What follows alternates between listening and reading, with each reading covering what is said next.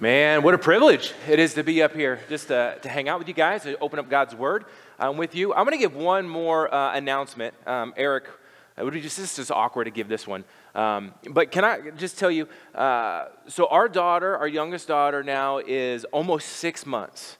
And so about 9 months, or no, let's see, probably about 7 or 8 months ago, we did something here called Diapers and Donuts, or Donuts and Diapers.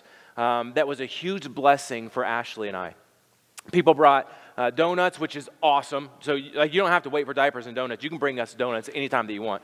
But y'all brought diapers on a particular day, and I will tell you, we still have diapers in our basement. A couple stacks of diapers. We were incredibly blessed, guys. I don't know if you've looked at the price of those babies in a while, but it's through the roof.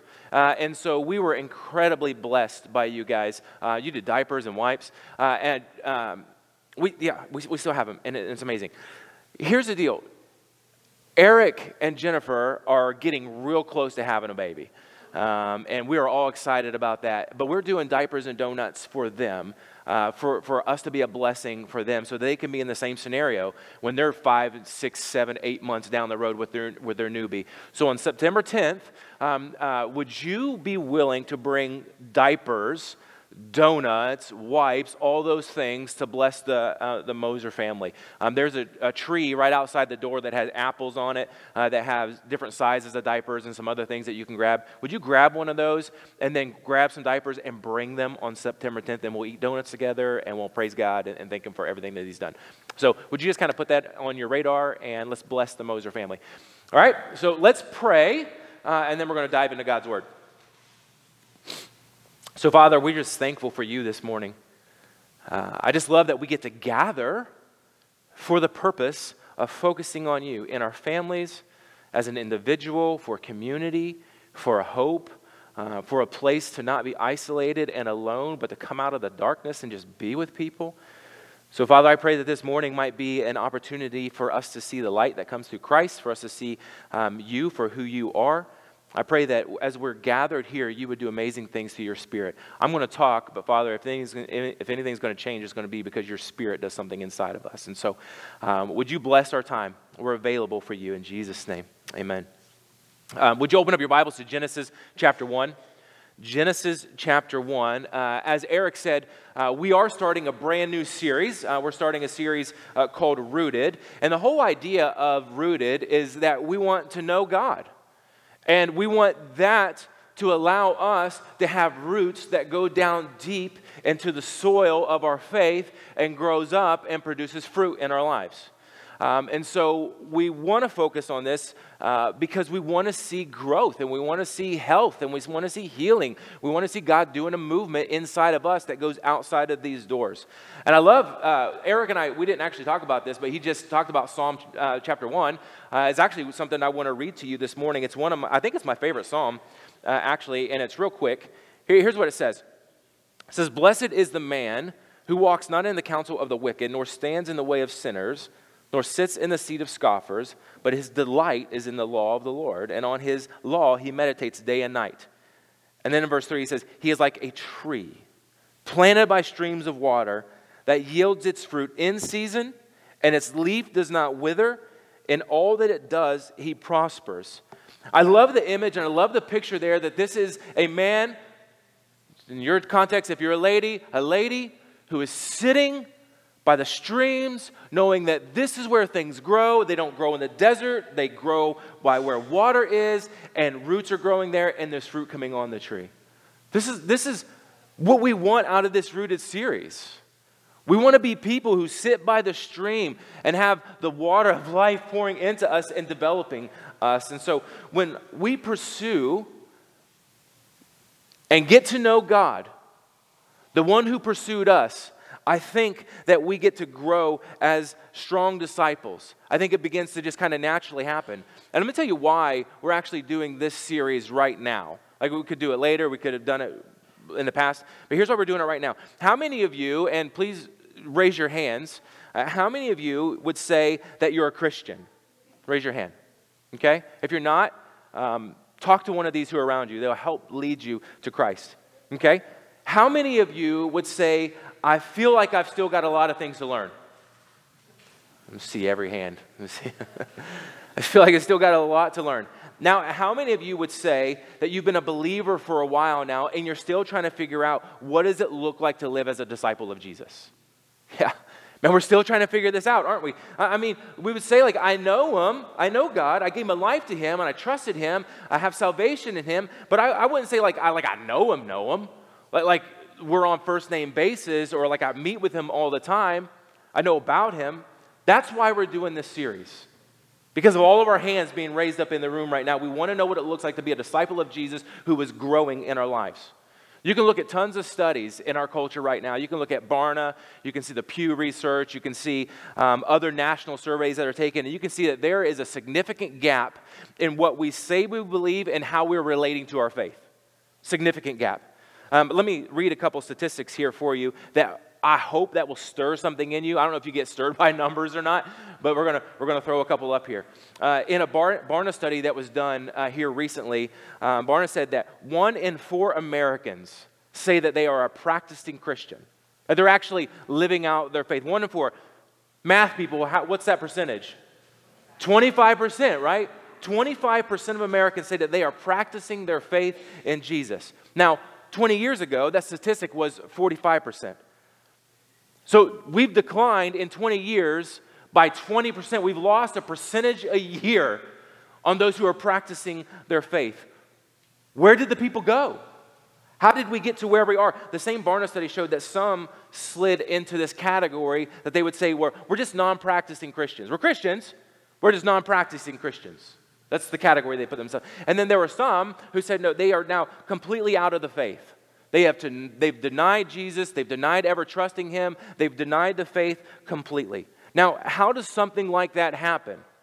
How do we go from 45 to 25 in 20 years? How do people slide away? How do people get to a point where they just don't believe totally at all in Jesus? Now, here's my opinion. You might have a different one. But I think that maybe one of the significant contributors is that we might have a deficient understanding of who God is. The God that somebody led you to may not be the God of the Bible. May not be who God actually says that he is. I would say that sometimes we have a malnourished faith. Last week we talked about there are 2 dogs that are at war inside of us. And which dog is going to win? It's going to be the one that you feed, right? I think that in our context, in our culture and cultural Christianity right now, that we have stopped feeding the dog of faith in our life. And we have stopped, and so it's become malnourished. And when you have a malnourished tree, you don't have fruit on that tree. It's not that we don't know about God. We've got plenty of knowledge about him.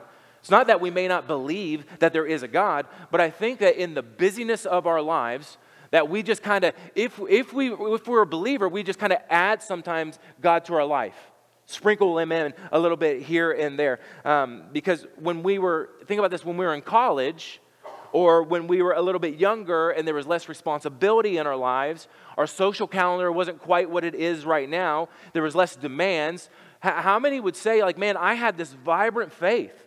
I trusted Jesus, and those were the times in my life where I remember, like, I mean, God was doing amazing things in my life, but now as you get older, the social calendar has changed, more responsibility has hit your calendar, and you just feel like, man, there's just not enough time to do everything. I don't have time. Or maybe we've never really been discipled into the faith. We came to Christ because somebody was very convincing, and they told us about Jesus, or they told us about God, and like we wanted to get them off of our back to stop talking to us. They were a really good evangelist, and so they brought us in, and we said, yes, I believe. But then after we came to Christ, they just kind of left us at the doorstep of the church. Didn't walk with us, didn't disciple us, didn't show us what it looked like to be a believer. They said, okay, you've crossed the line of salvation, now you're good. Now you go figure out what you're supposed to do next. That's what happened to me. When I came to Christ, man, I was vibrant, I was on fire, I was reading, I wanted to know more, but there was nobody that was around me to say, hey, let me take you by the hand and walk you towards Jesus. Let me show you what it looks like to be a disciple of Christ. Now you're a believer, let me show you how to grow up in your faith. What happened was I was left trying to figure out how to do it alone. And so I watched other believers. I don't know if you watch believers and try to do what they've done, but sometimes that's not a great idea, right? Because sometimes we fall. And we're not perfect, but I was watching people who fall to figure out what it looks like to follow Jesus rather than learning from Jesus himself and somebody walking me along the path. Or maybe even worse yet, I didn't even know enough to want to have somebody to disciple me. Wasn't even a word in my context. Had no idea about it. How many of you in here right now, we're doing a lot of hand raising today. How many of you right now would say, I was intentionally discipled by somebody in my life? Just raise your hand. Fantastic. It's great that somebody grabbed a hold of you. How many of you would say, and there's no judgment in this, how many of you say, man, I came to Christ, but nobody showed me what it was like to be a disciple of Jesus? Yeah. And we want it, don't we? Don't we want it so bad? Let me tell you this. Being discipled helps you grow roots. Being discipled helps you grow roots that get to be watered by Jesus. And discipling somebody else helps them grow roots. Jesus said, go make disciples. Make disciples. There was no end to that. It was just go and do it. Not just do one and then be done. To go and make disciples. So let's talk about why roots and foundations here, why they matter so much, okay? About 13 years ago, Ashley and I, we made a trip to Washington, D.C. Never been to D.C. You guys been to D.C.? Went one time. Now, I don't know how y'all travel and do vacations and stuff, but like when I go somewhere, I want to see it all, right? I'm like, we got 2 days. What can we fit into these 2 days? How many of you are like pack it in people? Okay? How many of you are like, bro, just chill out. Like I want to sit and I want to see one thing and we can go do that, right? The older I get, that's where I'm at. I was just like, but at this point in my life, like, let's go see everything. And so I've never been there. Like, I don't know if we're ever going to come back here again. So I'm like, I want to see the Lincoln Memorial. So we went to see the Lincoln Memorial. I want to see the Constitution. And so we went to the National Archives. I want to see the Capitol building. I want to see all these things. And so Mount Vernon actually was my favorite place. Mount Vernon was amazing. It's not right down in D.C. You go, and because George Washington lived there, and you got the whole field and all that kind of stuff. So I loved it. But the place that stood out to me the most, the thing that I thought was the most amazing, was the Washington Monument. Washington Monument was phenomenal. It was impressive to me because there's not really too many structures like this in the world. It's the tallest structure of this kind in the world. It's 555 feet tall. It's 55 feet wide. It's truly an impressive structure. But here's what I want you to do. I want you to imagine that this is just sitting on top of the concrete. This big old structure, 555 feet in the air, 55 feet wide, and it's got no foundation whatsoever. What would happen if a storm came ripping through there that was large enough and wind strong enough that it might affect this? What would happen if there's no foundation? It's going to topple over, is it not? It's going to become dangerous for people around it. It's going to fall. It's not going to be there anymore. It's going to fall over and it's going to be destroyed. So here's the most impressive feature about the monument to me. Below the surface is 37 feet of foundational work that you can't see. It's what's holding what's up on top. Later, that structure was even reinforced with more concrete support to uphold the structure. This is one of the original drawings. I don't think you can see it that well, but down at the bottom, that's the foundation down there. Did you see where we're going here? Without a deep foundation, the monument's just going to fall over. But there was somebody who was wise enough during the building and the construction of this who said, you know what? With all the investment that we're going to put into this structure, with everything that you're going to be able to see that's above the top, let's make sure that the foundation is going to be able to sustain what's above the surface line. So they dug down deep. How many buildings have you seen destroyed because the foundation was wonky? How many men and women's lives have you seen destroyed because their foundation was wonky or they had no foundation whatsoever? Here's the connection. Without a faith that is deeply established and has foundational roots, a root system that works, it's easy to see how people could slide away. It's easy to see 45% go to 25%. And here's what I would say for you and for me who have heard these statistics. I would argue that we have gone from 45 to 25% in practicing Christianity because we haven't had a foundation that's been able to stand up to the storms. Our foundation hasn't been strong enough to handle the storms that our faith takes from our culture. We don't have answers to questions because we haven't gone below the surface. We bend morals and we bend ethics because we don't know what to do with the onslaught of pressures that are coming at us because our root system isn't strong like God has designed us to be. Our root system is weak. We need roots that go down deep so that we can stand up and be strong. And so through our Rooted series, we want to spend time getting to know this God who we say that we follow. We want to know what our place is inside the church and how God wants to use us inside the church to help us grow and to help others grow. And we want to discover what it looks like to connect with our God-given and purpose. So for you and I, we want more than just sitting in a seat. We want men and women who are on fire for Jesus and that are making an impact in the world. Okay? You guys ready to get started in Rooted? Okay, that's all just the beginning. That's all just laying the foundation, the groundwork. And so let me start by asking this question. Who is the God that we follow? Who's the God that we follow? This is the focus for this morning. No matter what your background is this morning, we all have certain ideas of who God is, right? Maybe you had parents that discipled you and took you to church. Maybe you had a grandma or a grandpa who discipled you and took you to church. Maybe you had a friend who came alongside of you. Maybe you believe that God exists, but he's kind of like this old grandpa in heaven, or he's more like Father Time to you with the white beard and the staff and the grandfather clock. It's sitting next to him, just kind of sitting back, watching to see what's going on, checking in on things from time to time. Maybe you think God created the world, but he just spun it into existence and he's sitting back just watching to see how this thing works. Just see how it plays out. There's no shortage of images or ideas on who we believe God to be. Or when we think about God, the image that pops into our mind. But how about this? How would you sum up God? How would you try to paint an accurate picture of who he is? Think about that. Try to sum up God. Doesn't it seem impossible? Doesn't it seem heavy or weighty? I don't know if there's enough words. I don't know if there's enough emotions, or I don't know if we can paint enough pictures to try to capture him. We've tried over the years with art and paint and songs and singing to try to sum up who God is. But I think we really struggle trying to sum him up in a word or a phrase. There's a guy who goes by the name of Skip Moen. He's a biblical language expert, and he's a writer. And I want you to listen to what he says. When you're going through the Rooted series, you'll see this again.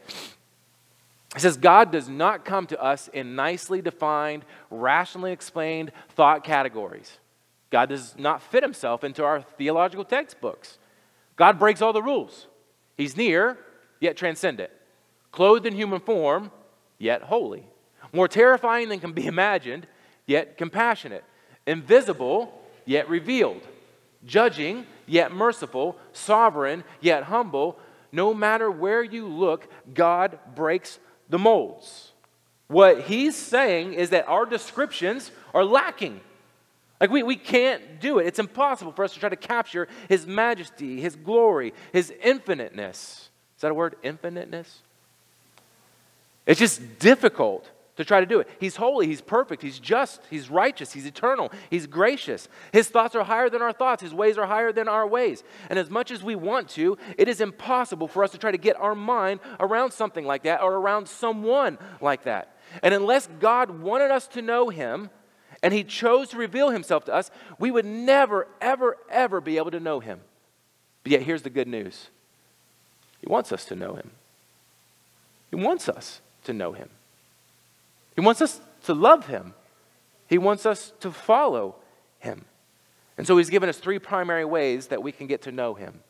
Through creation, through Jesus, and through the Bible, through his word. Now through creation, you can look around at the world and you can see that this is the handiwork of a designer, right? You may not believe that God did it, but I think you can say that you can't say with intellectual honesty and the honesty of heart that this all just happened, right? There's too much design for something like this just to accidentally take place. Actually, if we hold to the word of Scripture as being foundational, Paul says in Romans 1 that God says that we have the evidence of creation to point us to God. That there's enough evidence when we look around to see that this didn't just happen, that there is a designer, that God did something like this. And so we're able to see God through His creation. And then also we can see God through Christ, through Jesus, through the person of Jesus. The book of Hebrews says that He is the exact imprint of God. This is who He is. John says that He is the Word made flesh. We're able to look at Him and we're able to see Jesus through the Word of God, and we're able to see God through the Word of Jesus. Right? John tells us this. And so when we look at Jesus, we're able to say, oh, that's the heart of God.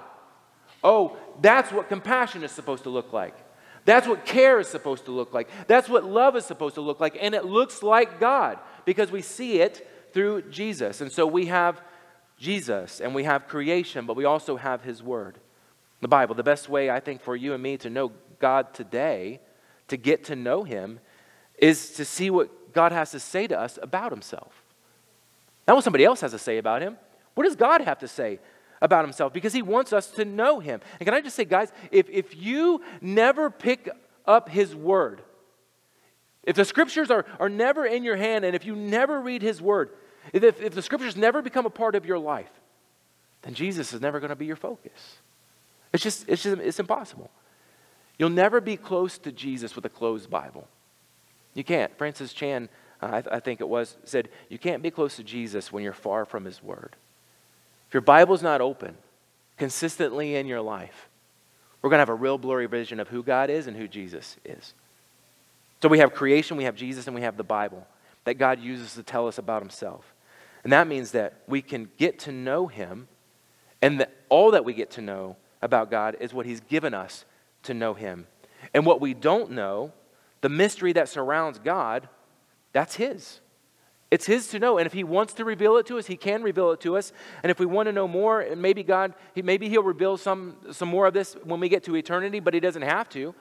I'm fully expecting to get to heaven and fall down at His feet and worship and praise Him and do whatever is required and expected of me in heaven, but out of my heart that I think that I'm going to have in heaven, just willingly be down at His feet worshiping Him. But then I think there's probably going to be a time where He says, now get up. And when He says get up, I've got a lot of questions that I want to ask. Right? You guys got any questions that you want to ask? When I get up, I've got questions. Then I'm hoping that He's going to answer them. He doesn't have to. But I've got questions. I want to know why the duck-billed platypus, right? I wonder why did you create mosquitoes?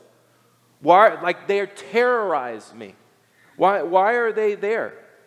Why, God, when I prayed, did it feel like you didn't answer?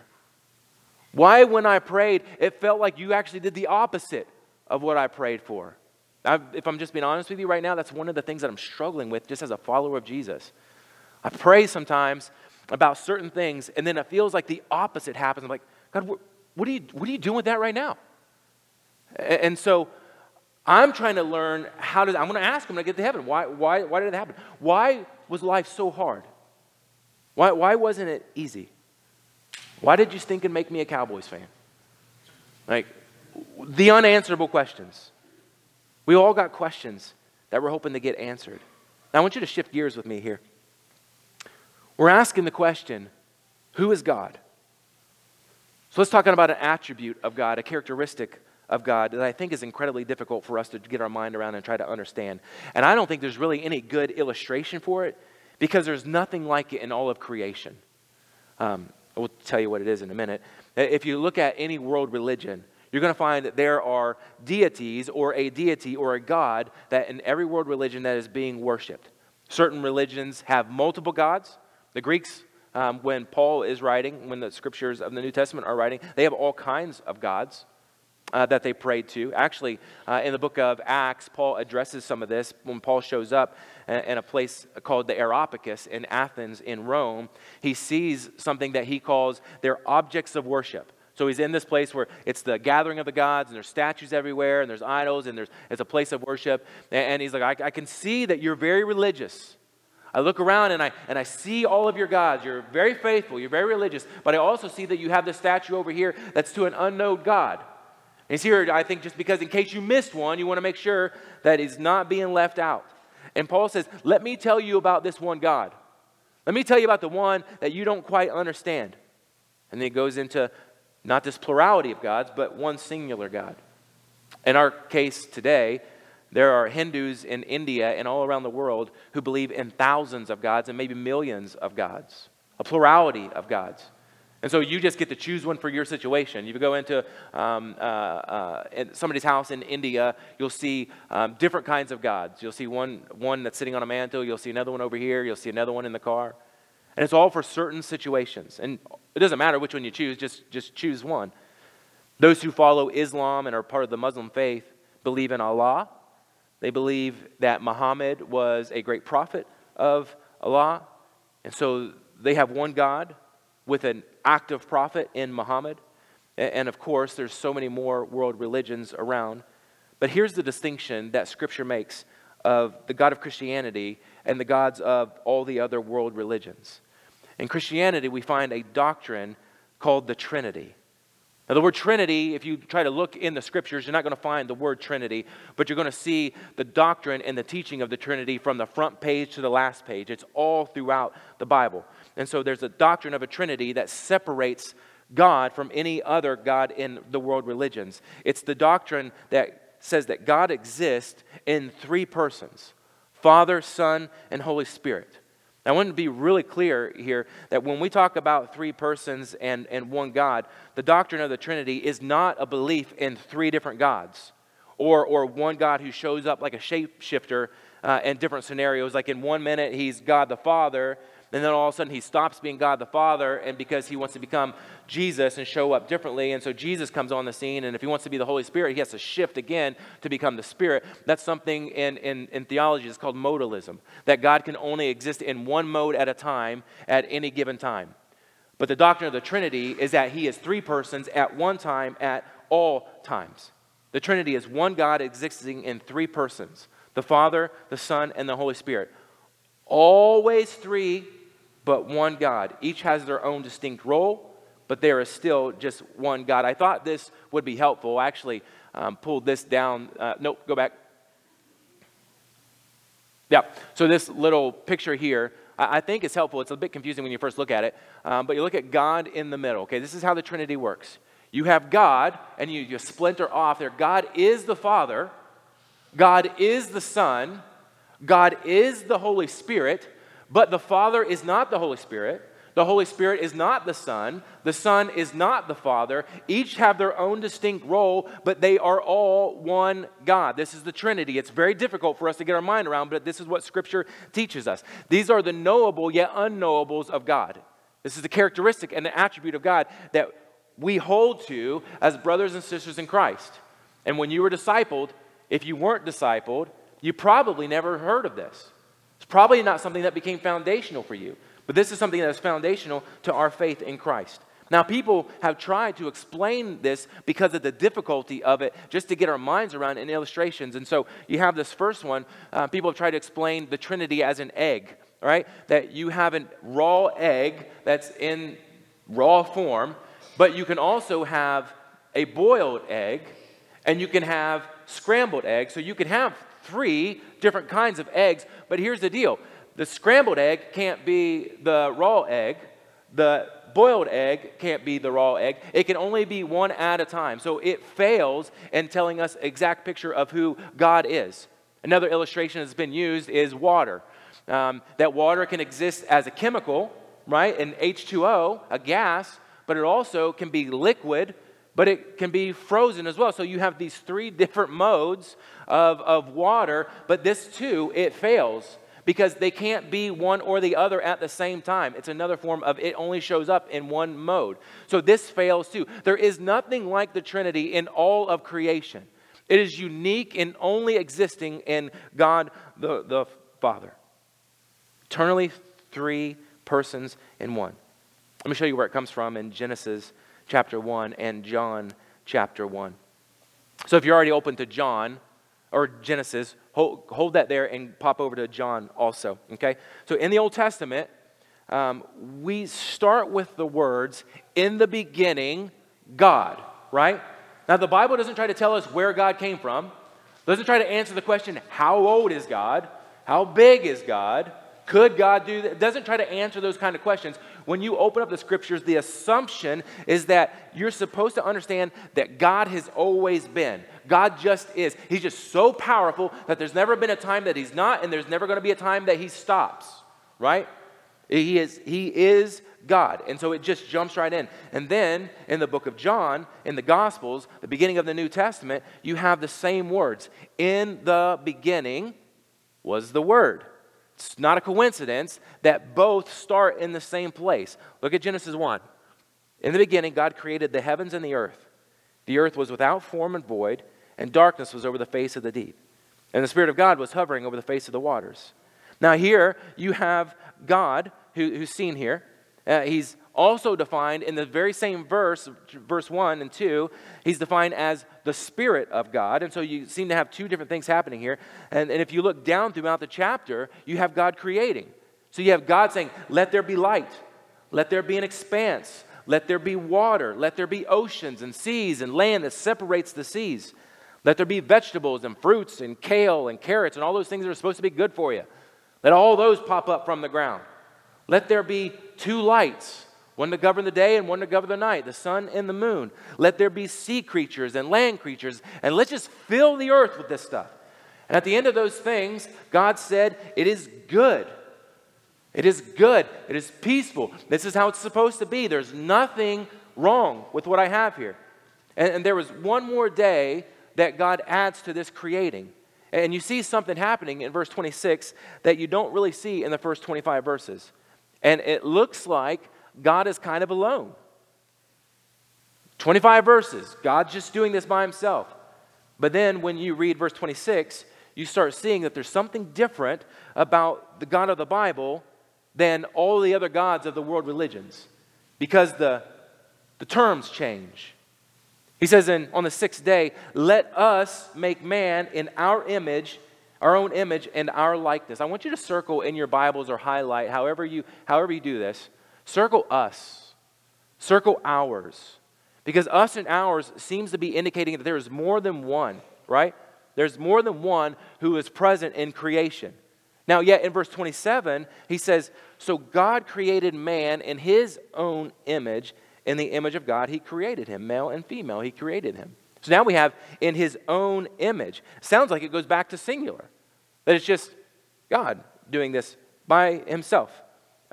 What's going on here in these first verses? Now, the name of God in the Hebrew here is Elohim. Elohim. Say that with me. Elohim. This is how God refers to himself in the beginning of his word.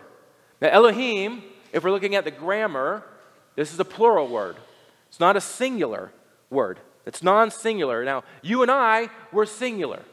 Doesn't matter what culture wants to say. We're never plural. We are only singular. But God refers to himself more in the terms of we and ours, right? Non-singular. And so even in his title and his name, it suggests something's going on here. Elohim. We are seeing the doctrine of the Trinity being built from the very beginning and the start of the Bible. The Bible is telling us that God created, and there's something different about God to get our mind around. That God is three in one. He's not by himself. Jesus was present with God at creation. Look at now John chapter 1. John chapter 1, John says, in the beginning was the Word, and the Word was with God, and the Word was God. He was in the beginning with God. All things were made through him, and without him was not anything made that was made. In him was life, and the life was the light of men. The light shines in the darkness, and the darkness has not overcome it. Okay, John says here that in the beginning was the Word, and the Word was with God, and the Word was what? The Word was God. The Word was God. Where was the Word? The Word was with God in the beginning. Do you see the picture that's being painted by John here?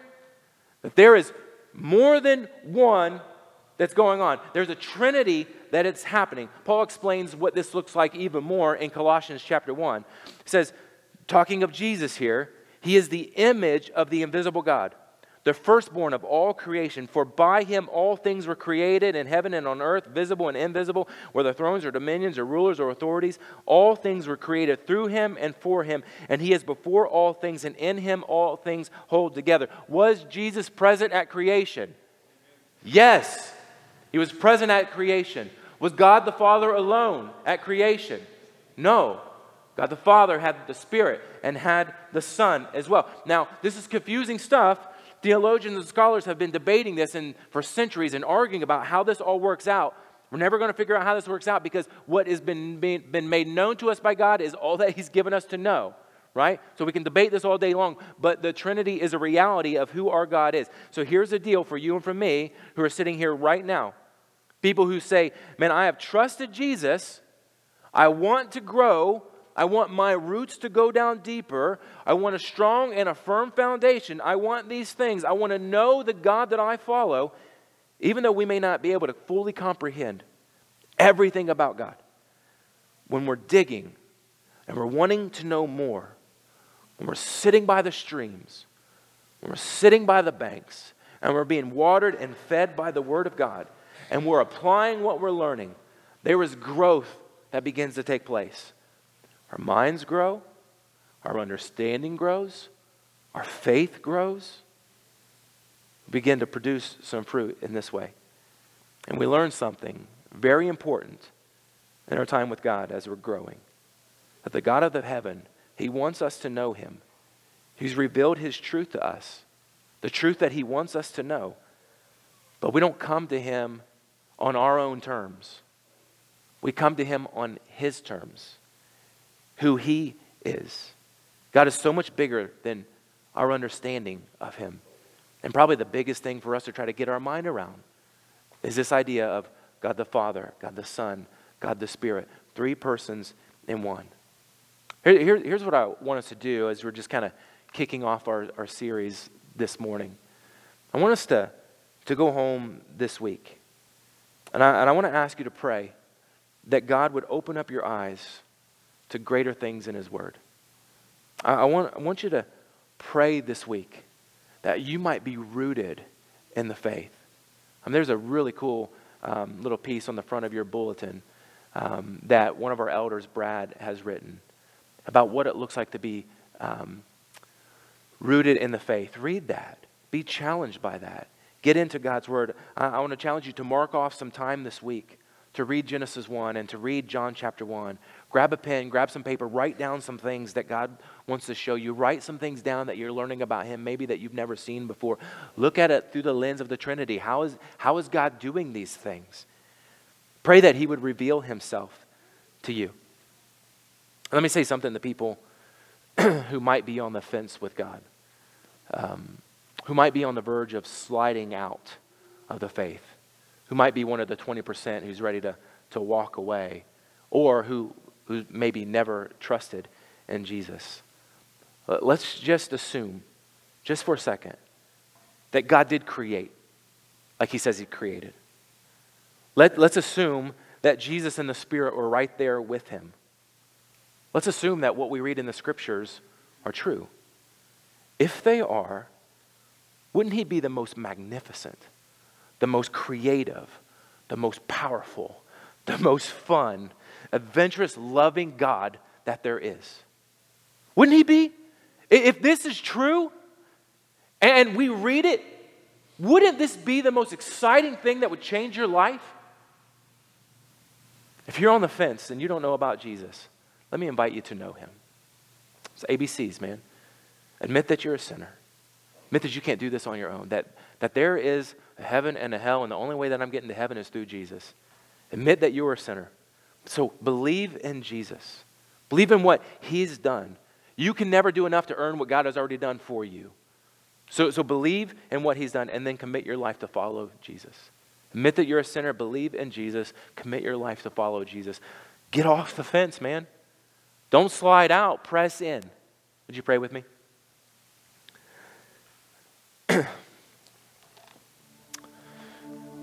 Father, thanks for this very complex, difficult thing to understand. You. God the Father, God the Son, God the Spirit, 3 in 1. Creeds have been written about it. Fights have been fought about it. Theologies have been decided by it. But Father, we want to press into you. We want to know you. We want to be rooted in you. So would you just meet us in our prayer this week? Would you meet us in your word this week? Would you show us things about you that maybe we've never seen before? Would you dust off some things that maybe that we've forgotten? For those who've thinking about trusting you for the first time right now, God, I pray that you'd give them the courage to say yes to you and then to be discipled by somebody. And for us who have been growing for a while, I pray that we would pull somebody in. Say, I don't want you to figure this out alone. I'm going to walk with you. I'm still trying to figure it out myself, but I'm going to walk with you in it. So let us be disciples who are discipling others too. I pray in Jesus' name. Amen. Love you guys.